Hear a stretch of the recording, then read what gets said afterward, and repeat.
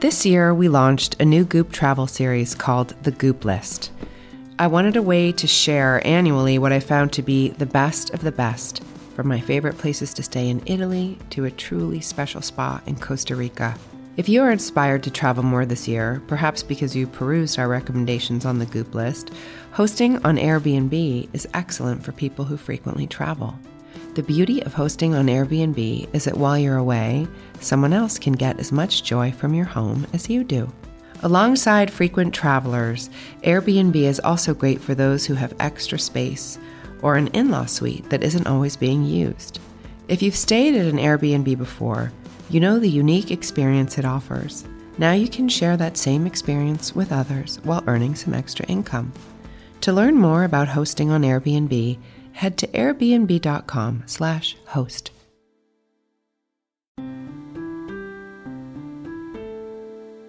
Hi, I'm Elise Lunan, Chief Content Officer and co-host with Gwyneth of the Goop podcast. Today, I'm talking to my good friend, Dr. Will Cole. Before we get to our conversation, I want to give a quick shout out to our friends at the One Atelier Fekkai, who made today's episode possible.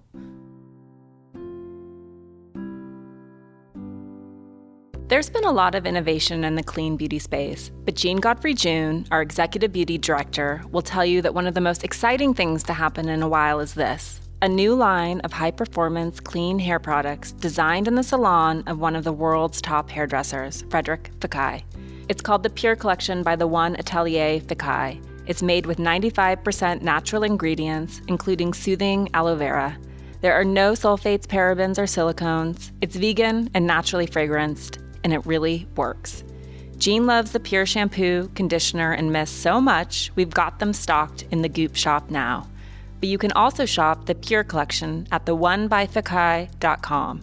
And if you're on their site, you can enter Goop at checkout to get 20% off your purchase of the Pure shampoo, conditioner, or mist.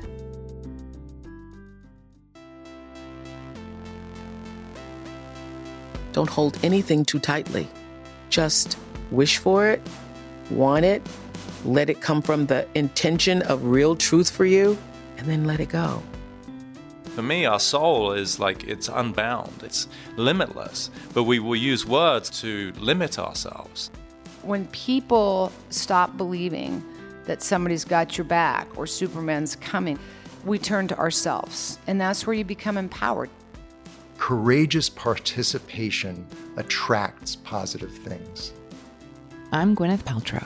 This is the Goop podcast, bringing together thought leaders, culture changers, creatives, founders and CEOs, scientists, doctors, healers, and seekers, here to start conversations, because simply asking questions and listening has the power to change the way we see the world. Today is no exception. I'll let Elise fill you in on her extraordinary guest, and I'll come back after their conversation to answer a question from one of you. If you have a question you'd like me to get into in our next round of Ask Me Anything, send it to us at Goop on Instagram or Facebook. All right, over to Elise. Will Cole is a functional medicine practitioner, co-host of the Goop Fellows podcast, and author of Ketotarian, along with his newest book, The Inflammation Spectrum. Today, we're talking about inflammation, of course, and chronic health problems, functional medicine, and how most inflammatory conditions are improvable. But most of the time, it's up to us and our lifestyle choices to manage them. We talk about Will's family's history with autoimmune disease and how his conscious, healthy fear inspired him to become an expert on inflammation. We'll get into developing healthy attitudes about food, where we fall on the inflammation spectrum, and how Will manages to look so young. Most importantly, Will takes us through the ways we can learn more about our bodies and the ways we can calm inflammation to move in the right direction for our health. We don't need another fad diet. We just need what's a sustainable way to use food as medicine to feel good? Because people are so unnecessarily struggling with health problems, and we can start to decrease the frequency and intensity of these issues that people are going through. Okay, let's get to my chat with Dr. Will Cole. Hi, Will. Hey, friend. Here we are. I still remember the first time we ever spoke on the phone. Years later, here we are. Mm-hmm. Co-host of the Goop Fellows podcast. Yes. Now you've written 2 books. This is my second book. I have to say, you are always, every time I come to you, you're essentially like, do ketotarian. Like, what are you waiting for? Do the ketotarian diet. And I don't take your advice. But apparently I dish your advice. I went to a friend's 40th birthday party this weekend, and she looked amazing. She always looks amazing, but she looked amazing. And I was like, why do you look so amazing? And she was like, well, I'm doing ketotarian because you told me to. Oh my gosh. And she's dropped weight, she's glowing, and I think she was doing it with her cousin who had lost 35 pounds. Wow. And needed more of a health intervention. But I was like, God damn it. Like, why don't I take other people's advice and just insist? So much easier to give advice. It is so much easier. Yeah. But you take your own advice. Yes, I do. I mean, you are Tuck Everlasting Peter Pan. You look like a 15-year-old. You are Doogie Howser. Yeah, I am actually. Yeah, I'm actually 18, but no, I'm not. I'm 35. But thank you. Age backwards. Benjamin Button. You are Benjamin Button. Is it just because I know you're not vegan anymore, but No. 10 years as a vegan. I was vegan for 10 years. That was better than the standard American diet. But for me, I kind of evolved to ketotarian, which is a mostly plant-based ketogenic way of eating, as you know. So yeah, I think it's that, but I don't know. I don't know if it's people say that I look younger.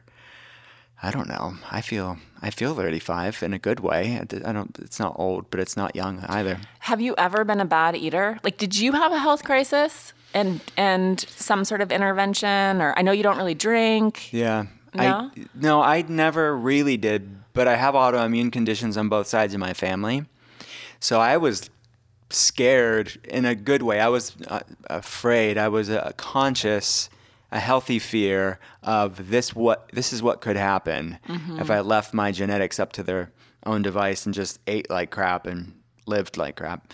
I was intentional to do everything I could to improve my health, but we can't control everything. And I have that humility of realizing and seeing patients that do all the things and bad things happen to them. Totally. So I'm doing everything I can to decrease risk factors, but still not cocky or arrogant enough to think that nothing can happen. Right. And this book is brilliant, in part because everyone loves to diagnose themselves, as you know. Yes. I gave them a quiz. Yes. People love quizzes. I love the quiz, although I'm terrified of my very high score. I definitely qualify for polyinflammation. Okay. But all right, so let's talk about the inflammation spectrum. Let's talk about even what I think we all think we know what inflammation is and probably kind of do, but can you take us through what that means when it's widespread? Yeah. So inflammation is a product of our immune system. It's a good thing in balance. So if inflammation in balance fights viruses and bacteria, it heals our body. So that's inflammation in check and in balance and what we need to live and survive and be healthy. The problem is when inflammation's out of balance. I mean, I see it as macro and micro. Like on a macro level, we look at climate change and sort of global out of balance, is global inflammation that's going on. And I think that what's going on a micro level, on a personal level, is climate change on a biological level. That this breaking of the Goldilocks principle, inflammation should be high when we need it to be, and then it's calm down when the problem's over, when the virus is gone. But when you look at the level of chronic disease in our society, the commonality between these is chronic inflammation. So diabetes, heart disease, autoimmune conditions, hormone problems when it comes to resistance to hormones, digestive problems, these are all inflammatory. And even the things that maybe the common person wouldn't even think of as inflammatory, like anxiety, depression, fatigue, these are all in the literature to at least have an inflammatory component, if not be full-blown inflammatory conditions. So this is a problem of our society. And as I say in the book, it's the age of inflammation. It's the storm of inflammation, and we need to do something to improve that, because largely these things are improvable and manageable and supportable things with lifestyle changes and medications when needed. But we wield so much power with the choices we make in our life to improve these things. I want to talk about food and sort of those lifestyle factors, but just to build on what you said too about it being sort of akin to climate change. Like I think it's like I think, very powerful moment for people when they make that connection between what's happening environmentally and then what's happening in their own bodies.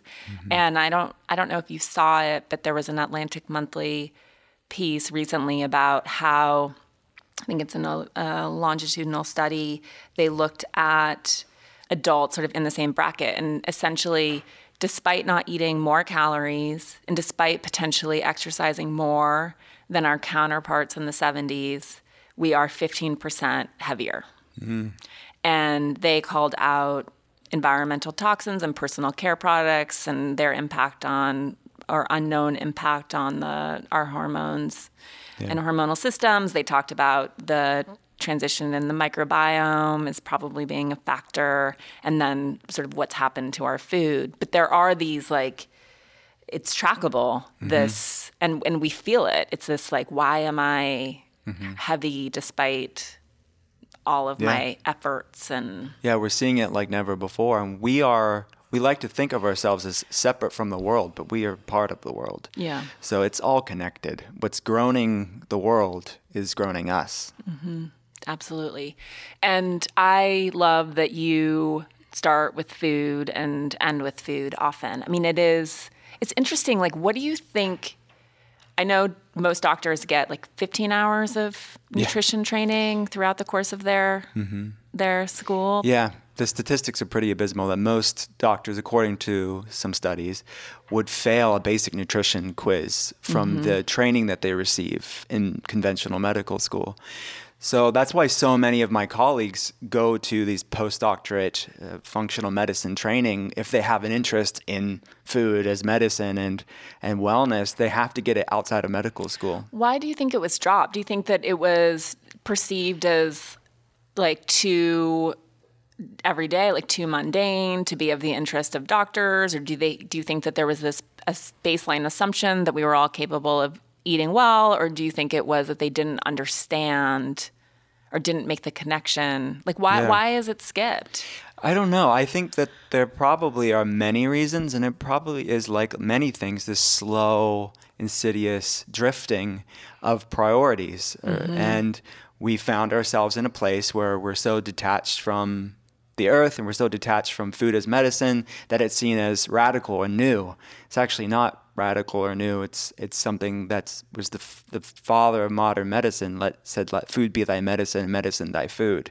So this is what medicine was for the majority of medicine. Right. But then this last couple of decades, we've shifted that priority. But I think people are awakening to the fact that we need to do something different to see something different. The Cleveland Clinic has a functional medicine center. A lot of mainstream places are having functional medicine centers now because you can't look at the statistics and say this is working for us largely when it comes to chronic disease. For emergency care, amazing. Like, we need life-saving surgeries, medications when needed. But for the large amount of chronic health problems, there's a lot more effective options in functional medicine without all the side effects. Right. And I know you love a spectrum, and I love a spectrum too, but, we live in a very black and white medical world where you have the disease or you don't, and there's not a lot of attention paid to those intervening years when that disease is developing and reversible. All right. So in terms of the concept of the book, you highlight how many different inflammatory centers are there? Seven areas. Oh, right. It's a magical number for you. Yeah, no, 8. 8 is. You're right. Okay. But 7 is this order. I love that you know that. Yeah. It means a lot to me. So 7 sections on the inflammation spectrum. There's brain and hormones and digestion and musculoskeletal and detoxification. There's 7. And then the 8th is polyinflammation. It's the connection between all of the 7. So then you go through each of these inflammation assessment quizzes, which I thought was fascinating. Like the fact that which one was I, like, are the outer thirds of your eyebrows thinning or missing? I'm glad you brought that up because I was just going to bring it up. Yeah. Yeah. Interesting. Obscure questions that people are like, why the heck are you asking me about the outer third of my eyebrows? But that's a sign. Like, this quiz in the book is adapted from questions that I ask patients when I'm consulting them. So that's a sign that your thyroid may be off. These are pointers. These are like check engine lights. Right. That, like, okay, the check engine light's on, but what's underneath the hood? What's dysfunctional here? So we can lean into it. And so the way that the book is structured, which I think is brilliant, is you go through, you assess each of these 7 systems, and then ultimately your 8th, and then you tabulate the results to see how much inflammation you have and where that inflammation is located. My total quiz score is 50. Right. Nice round number. That's a nice compliment. It was like, if it's over 15, then you need to. Yeah. And it's not to put fear into you. It's it's just to say, hey, look, you're going to need the more advanced track in the book. Yeah. And that's even the advanced track, we're talking about lifestyle changes. This isn't like to say you're going to die tomorrow. This is just to say, look, we need to start calming inflammation and start moving in the right direction. But I wanted to give the people that are lower scores a simpler approach. Right. So it's core 4, removing 8 things, eliminate.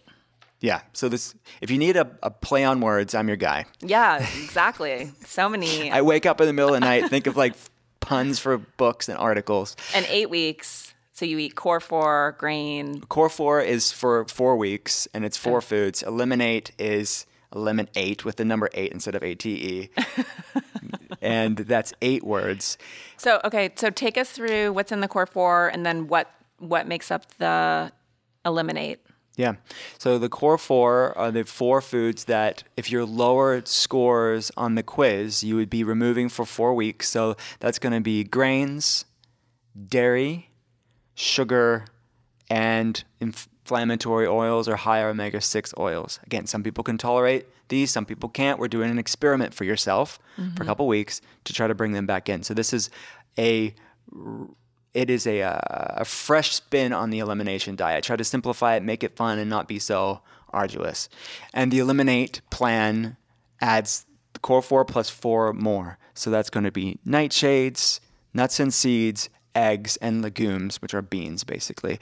So yeah, it's the core 4 on the eliminate track. Based on the quiz score, you can find out what plan you should do. Lentils, black beans, pinto beans, chickpeas.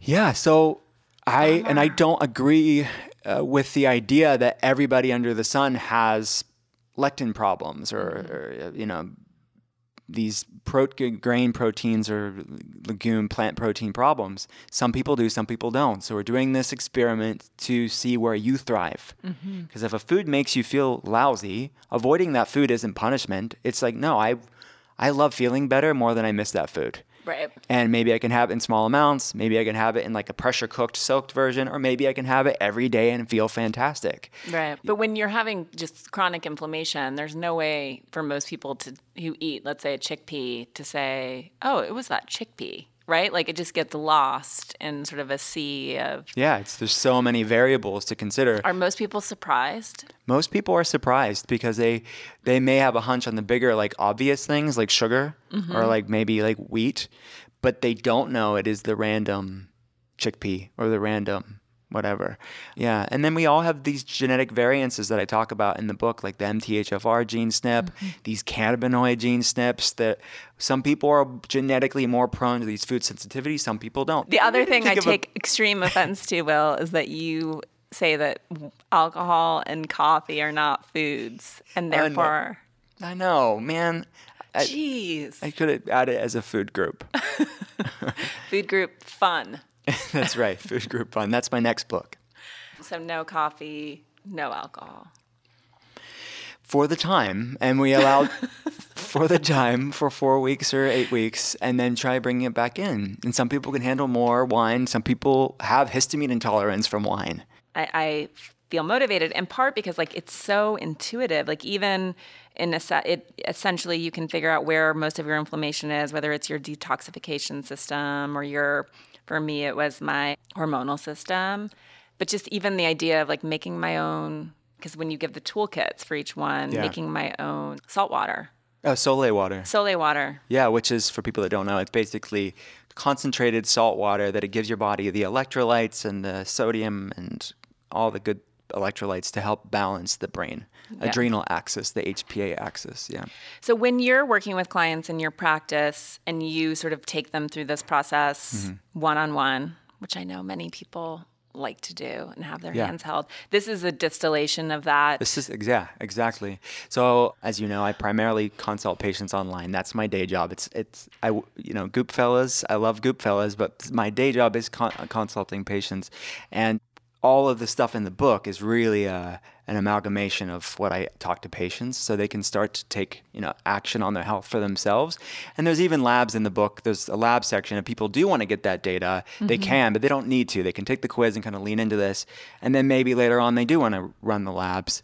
But I realize that not everybody wants a functional medicine doctor. Not everybody needs a functional medicine doctor, but they could start making lifestyle changes in their life for themselves. Totally. Which is amazing. And a very, at worst, harmless, and at best, in 4 or 8 weeks, a feeling of feeling much better. Lowering right? inflammation. So we're starting to recalibrate and modulate the immune system in a way that's balanced, because it's inflammation, again, out of balance, that's the issue. And through the foods that you eat, and then we talk about the non-food inflammers to start bringing that down. Right. And so with the food, as you eliminate them, then when you're done with this 4 or 8 week process, you reintroduce them in a thoughtful, outlined way to determine what the factors are, because we're all completely bio-individual. Mm-hmm. Yeah. And do you know, do you have responses, or do you eat so clean at this point that you could almost eat anything? Yeah, I'm a demigod, so I can eat anything. Not true at all. I don't do well with lots of dairy, and I don't do well with sugar, even though I love eating sugar. If I could left my own, I would have those gluten-free cookies with sugar and eat too many of them. But I know that's not going to be good for me. Mm-hmm. And some people have more tolerance to sugar, some people have less. And the goal of the Inflammation Spectrum book is to find out what your body loves, what your body hates, to try to avoid making too many broad sweeping, overgeneralized statements. Because seeing patients for the past 11 years at this point, I realize we're all different, different preferences, but we also have different microbiomes. We have different food reactivities. We have different set of baseline for where we're starting out on our health journey. So yeah, I don't do well with dairy and sugar, grains. I don't eat gluten at all, grains containing gluten. I'll occasionally have gluten-free grains like rice, and I typically would have white rice because it's more digestible. You're so disciplined. Anytime I see you, I feel like I try to corrupt you, because we all hate it when other people are so perfect in their habits. Perfect. I'm not perfect at all. We all have our own vices. I eat too much peanut butter. Oh my God. I know, crazy. Someone commit me. And I can't eat too much sugar at times. Yeah. Like if I see gluten-free, a bag of gluten-free cookies, I will eat too many of them. Like the Glutino wafers? No, you know what it is? It's a Goody Girls birthday cake cookie. Yeah. Amazing. Oh my gosh. But I'm also an advocate for not shaming yourself. If you're going to eat it rationally and move on, and then take inventory of, does this serve me? I will say though, whenever I've thrown myself into any sort of elimination diet, like clean program or anything like that, I do feel so good. I know you hear this all the time, but I feel so good. I want to keep going. And it just becomes easier. It's like the beginning is such a hurdle of like what. And I like too that you also within the book are like, these are the things that you can't eat, but like more importantly, here are the things that you can. Because then you start to imagine the possibilities. Yeah. And I don't want things to be punitive, and I want it to be a part of a real life approach and sustainable. We don't need another fad diet. We just need what's a sustainable way to use food as medicine to feel good. Because people are so unnecessarily struggling with health problems, and we can start to decrease the frequency and intensity of these issues that people are going through.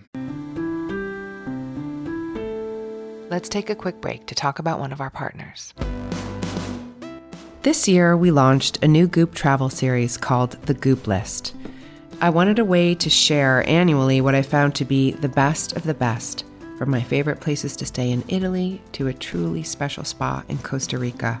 If you are inspired to travel more this year, perhaps because you perused our recommendations on the Goop List, hosting on Airbnb is excellent for people who frequently travel.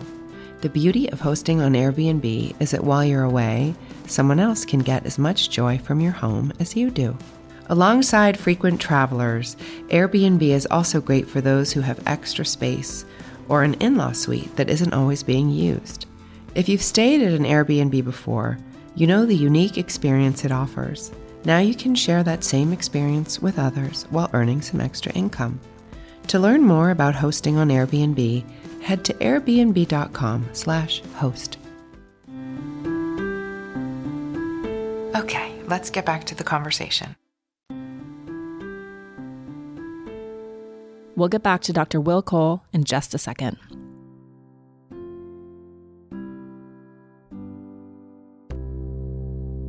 If you listen to our spin-off podcast series, The Beauty Closet, then you know what our executive beauty editor, Jean Godfrey June, sounds like. But if you don't know what she looks like, she's gorgeous, and her hair always looks amazing and effortless, and it's probably a couple feet longer than mine. So when Jean recommends a hair product, you listen. And right now, she loves the Pure collection from the One Atelier Fekkai. It's the new luxury hair care line by world-famous hairstylist Frederic Fekkai, and it's his first totally clean collection. The products draw from the power of botanicals and are made with 95% natural ingredients. Some of them include aloe vera, hydrolyzed quinoa protein, provitamin B5, and Edelweiss antioxidants. The Pure collection is free of sulfates, parabens, and silicones, and it really works. Jean used the shampoo and conditioner this morning, and because she's way more of an authority than I am, I'll tell you what she said about them. They smell great, feel great, and leave your hair shiny and bouncy. It's truly no compromise. A chic, incredible performance shampoo and conditioner. I believe all this because Jean's hair really is that luxurious. You can find the Pure collection in the Goop shop, or you can go to theonebyfekkai.com. If you're on their site, enter code GOOP at checkout to get 20% off your purchase of the Pure shampoo, conditioner, or mist. It's that time of the year again. We're celebrating one of our favorite holidays on Saturday, November 16th. It's called In Goop Health, and for the first time, we'll be up north around San Francisco. If you're not familiar with In Goop Health, it's our Super Bowl version of a wellness summit. Gwyneth and I will be hosting a series of talks and panels with incredible thought leaders, and there are many more extraordinary practitioners, teachers, and culture changers leading classes and workshops. We'll be covering a lot of ground, physically and metaphorically. We'll learn about intimacy, the power of connection, fasting, tools for reducing stress, and how to quiet our inner critics. We'll be joined by some of the people I admire most, like psychotherapist and psychological astrologer Jennifer Freed and psychiatrist Will Su, who are teaching a joint workshop on manifesting your authentic self. Wall Street legend Sally Krawcheck will be leading a masterclass on money. Judy White is teaching a workshop on what dreams really mean. Walter Longo is giving us his longevity secrets. And you'll get to bounce on a mini trampoline with Lauren Roxborough, which is, coincidentally, my favorite pastime. And because it's Goop, you can also expect B12 shots galore, amazing food and drinks, and some surprises along the way. If you've been to an In Goop Health before, I hope you'll be back. And if this is your first time, I can't wait to meet you. The summit is on Saturday, November 16th, and you can get tickets now at goop.com/ingoophealth.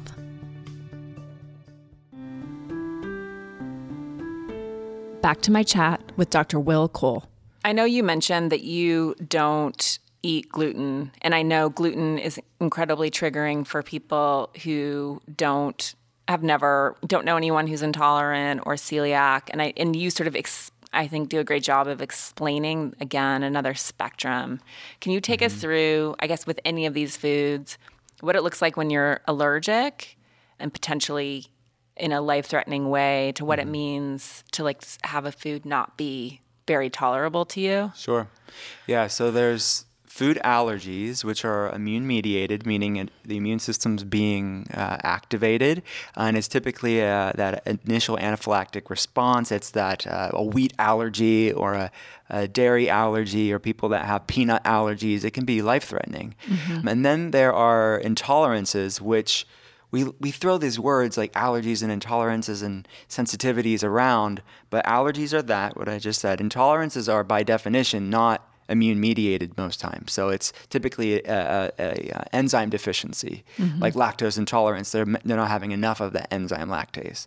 And then sensitivities are immune-mediated like allergies, but they're typically more low-grade, delayed, less of that immediate response, but still can create these low-grade inflammatory responses like digestive issues or neurological symptoms or musculoskeletal like inflammation. And then you can like largely umbrella those to reactivities, because they all are reactivities, but they all behave in the body differently.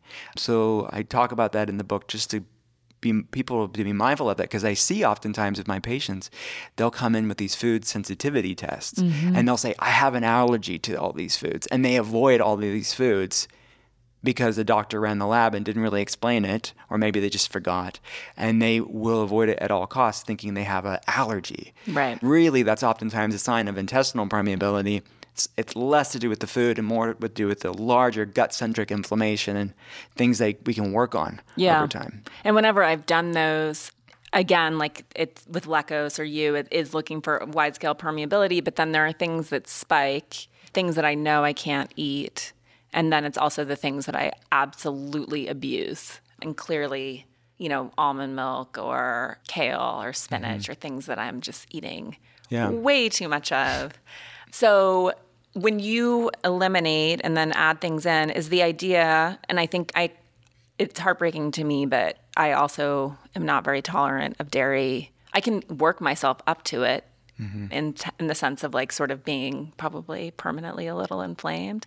But are these things just off the table forever? No, not necessarily. So it's about taking time away from it and then slowly reintroducing it. So I even tell people that try to reintroduce gluten, try to reintroduce sugar, these things that maybe don't work for me may work fine for you in certain amounts. You're not binging on it, but it's part of your diet and it's a balanced approach for some people. Let's test it out, experiment, and really find out what works for your body. So dairy for you, you may want to avoid it for a while and allow that inflammation to be calmed, allow your immune systems to reshift and recalibrate, and then try bringing it in slowly, because it's important to note that when you go off of foods for a while, your microbiome bacteria is shifting. So when you bring foods back in and you're having it too much too soon after you've been off of it for 4 or 8 weeks, and you have a reaction, then people will automatically think, oh, it's a reaction to the food and I shouldn't have it. When I consult patients is to slowly bring it back in, because it may not be an intolerance or a sensitivity or allergy. It may be the fact your microbiome just needs to say, oh, I'm digesting this again. And the microbiome shifts and allows the proper probiotics, the proper bacteria and enzymes to break down these foods. And there are better ways to get dairy. You can get cultured dairies, like fermented dairies, like kefirs or kefirs, depending on who you talk to, pronunciation-wise. People in Pittsburgh say kefirs, but I say kefirs. It's a Turkish word. Yeah. I'm scared to pronounce it. I'll get destroyed. Let me say it. All right. So then, but yogurts and cheeses, but grass-fed, the A2 casein, which I know you're well aware of, the more ancient dairy protein is more tolerable for some people. So it may not be the dairy, it may be the source of the dairy, what the cow's fed. In terms of if weight loss is a goal, would you recommend like an 8-week inflammation suppressing diet, like what you have in the book, or ketotarian, or is this kind of ketotarian? The inflammation spectrum plan in there, again, it's tailored based on the toolbox and your quiz score, but this to me is a starting point to find out food sensitivities and reactivities and what foods within whatever paradigm you're eating, if you're paleo or vegan or ketogenic, what foods under that umbrella work best for you. So I see the inflammation spectrum, no matter which way you eat, find out which foods within that category of a diet, quote unquote, work best for you. So what's the best keto foods? What's the best paleo foods? What's the best Whole30 foods for you to work with? But ketotarian is one part of that. So I even mentioned that in passing in the book, that if you're eating ketotarian, okay, find out which foods, maybe eggs don't work for you, maybe nuts and seeds don't work for you. So the inflammation spectrum is meant to guide you to find out that food piece. And then let's talk about keto a little bit too, just because it's, I know, fascinating to people and can kind of be done badly, right? I just was also with a friend who did like old school keto because she loves meat, and she got really sick. Is that common? She had to quit. She lost a bunch of weight, but she was so ill she couldn't continue. Yeah, I think that a lot of times people get excited with these ways of eating, and they do go too fast too soon with this approach and this quote unquote dirty keto approach where it's anything as long as it's high fat, low carb. It's not going to work for a lot of people sustainably. Yeah. You find this like euphoric honeymoon period with the conventional ketogenic diet for some people, but for long term, like what impact is that going to have on them? And then they can have health problems because of it. Right. So looking at the quality of foods, and then yeah, I mean, just because you read it on a blog doesn't mean it's necessarily right for you. Newsflash on that one. So, but with Ketotarian, you created that with the idea that it's something you could theoretically either do seasonally or for a long period of time. I mean, it's essentially plants with a little bit of fish. Yeah, fish and eggs. Yeah, so there's vegan keto options in Ketotarian, but then we have the vegetarian keto that brings in eggs and ghee, which is clarified butter, and then the pescatarian, or I call it vegetarian in the book, but basically wild-caught fish and fresh seafood. So people can pick what they want, but I recommend the broader, more variety version of it that is pescatarian, but still mostly plant-centric keto. And I do a cyclical approach where I will be in ketosis. I've built that metabolic flexibility to do that. And then when I want to have the sweet potato fries or the Goody Girl cookies, I'll have it, but then I can go back into ketosis. Right. But you have to build that metabolic flexibility. Most people are stuck only in sugar burning mode their whole life. Mm-hmm. So what we have to do is start to lowering inflammation, start to train your metabolism to burn fat for fuel as well as burn sugar. So it's like kindling on the fire is sugar and the log on the fire is fat. And I like to burn both. Most people are just burning kindling and they're hangry as hell because of it. And then if you're fully ketogenic, are you not burning sugar, or by being ketogenic, you're burning both? You are burning fat as your primary fuel, but yeah, if you're still eating vegetables, and you're still going to be burning some kindling as well, depending on how many carbs you're eating. My friend who followed my advice / your advice and did Ketotarian, she said that she does it during the week and then she I like that. lets loose on the weekends, and it's totally working. That seems very attainable. Yeah, totally. And not everybody has that metabolic flexibility. Some people that have neurological issues or like really insulin resistant, if they go and do what I do or your friend does, they will pay for it. They will feel horrible. They have to stay that lower carb state longer term. So back to that bigger point of finding out what works for your body. Right. And is there any of all these sort of system-wide inflammation or these inflammation systems, like are there any that you feel like if you had everyone's quiz results based on what you've seen in your own practice, can you predict whether it's like blood sugar, insulin, or the digestion or brain nervous system? Like where do you think most of us are spiking?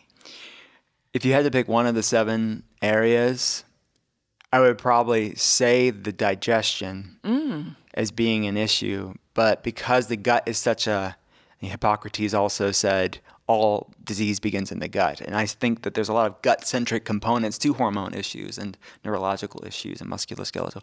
So I would say that's what I would probably see. And then the brain, which the gut's your second brain. It's formed from the same fetal tissue and it's linked to the gut-brain axis. So in functional medicine, that's something that we look at. So the second brain, the gut, and then the brain, the actual anxiety, the low-grade fatigue. I would say the gut and brain are probably such central things that I see oftentimes. But look, I mean, because our body's interconnected, polyinflammation, that 8th section in the book, is really very common because someone with one problem in one area can have problems in other areas.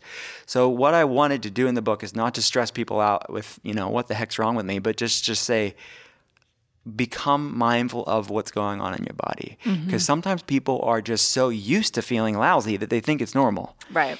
But then when people start thinking, oh yeah, the outer third of my eyebrows are thinning, I just thought that was normal. Yours are completely fine. Okay. I said never, but I just wanted to fact check that. Yeah. No, they're fine. Yeah. So, or I don't go to the bathroom every day. I go every 2 days. That's not normal. It's not normal. It's common, but not normal. So start educating people on these basic ways that the human body does the best at. And then they can start, again, proving these in powerful ways. Yeah, no, I think it's also interesting too, because I think as much as we love to self-diagnose and it's like, what's wrong with me and what do I have and what do I call it? There is this version of sort of sweeping it all away and then who cares? Like you feel better. Yeah. Right? Like you don't need to necessarily pull the thread to understand exactly what's happening in your body. And it's probably not possible to even do that. It's it's not possible. But you can look at the bigger pieces of the puzzle and run labs. If people want to run the labs, they can. And the statistics are they're just facts. The way that the world is right now, that most people in the United States have some sort of inflammatory issue. Right. So this is not fear mongering or becoming, orthorexic about food. It's just a reality.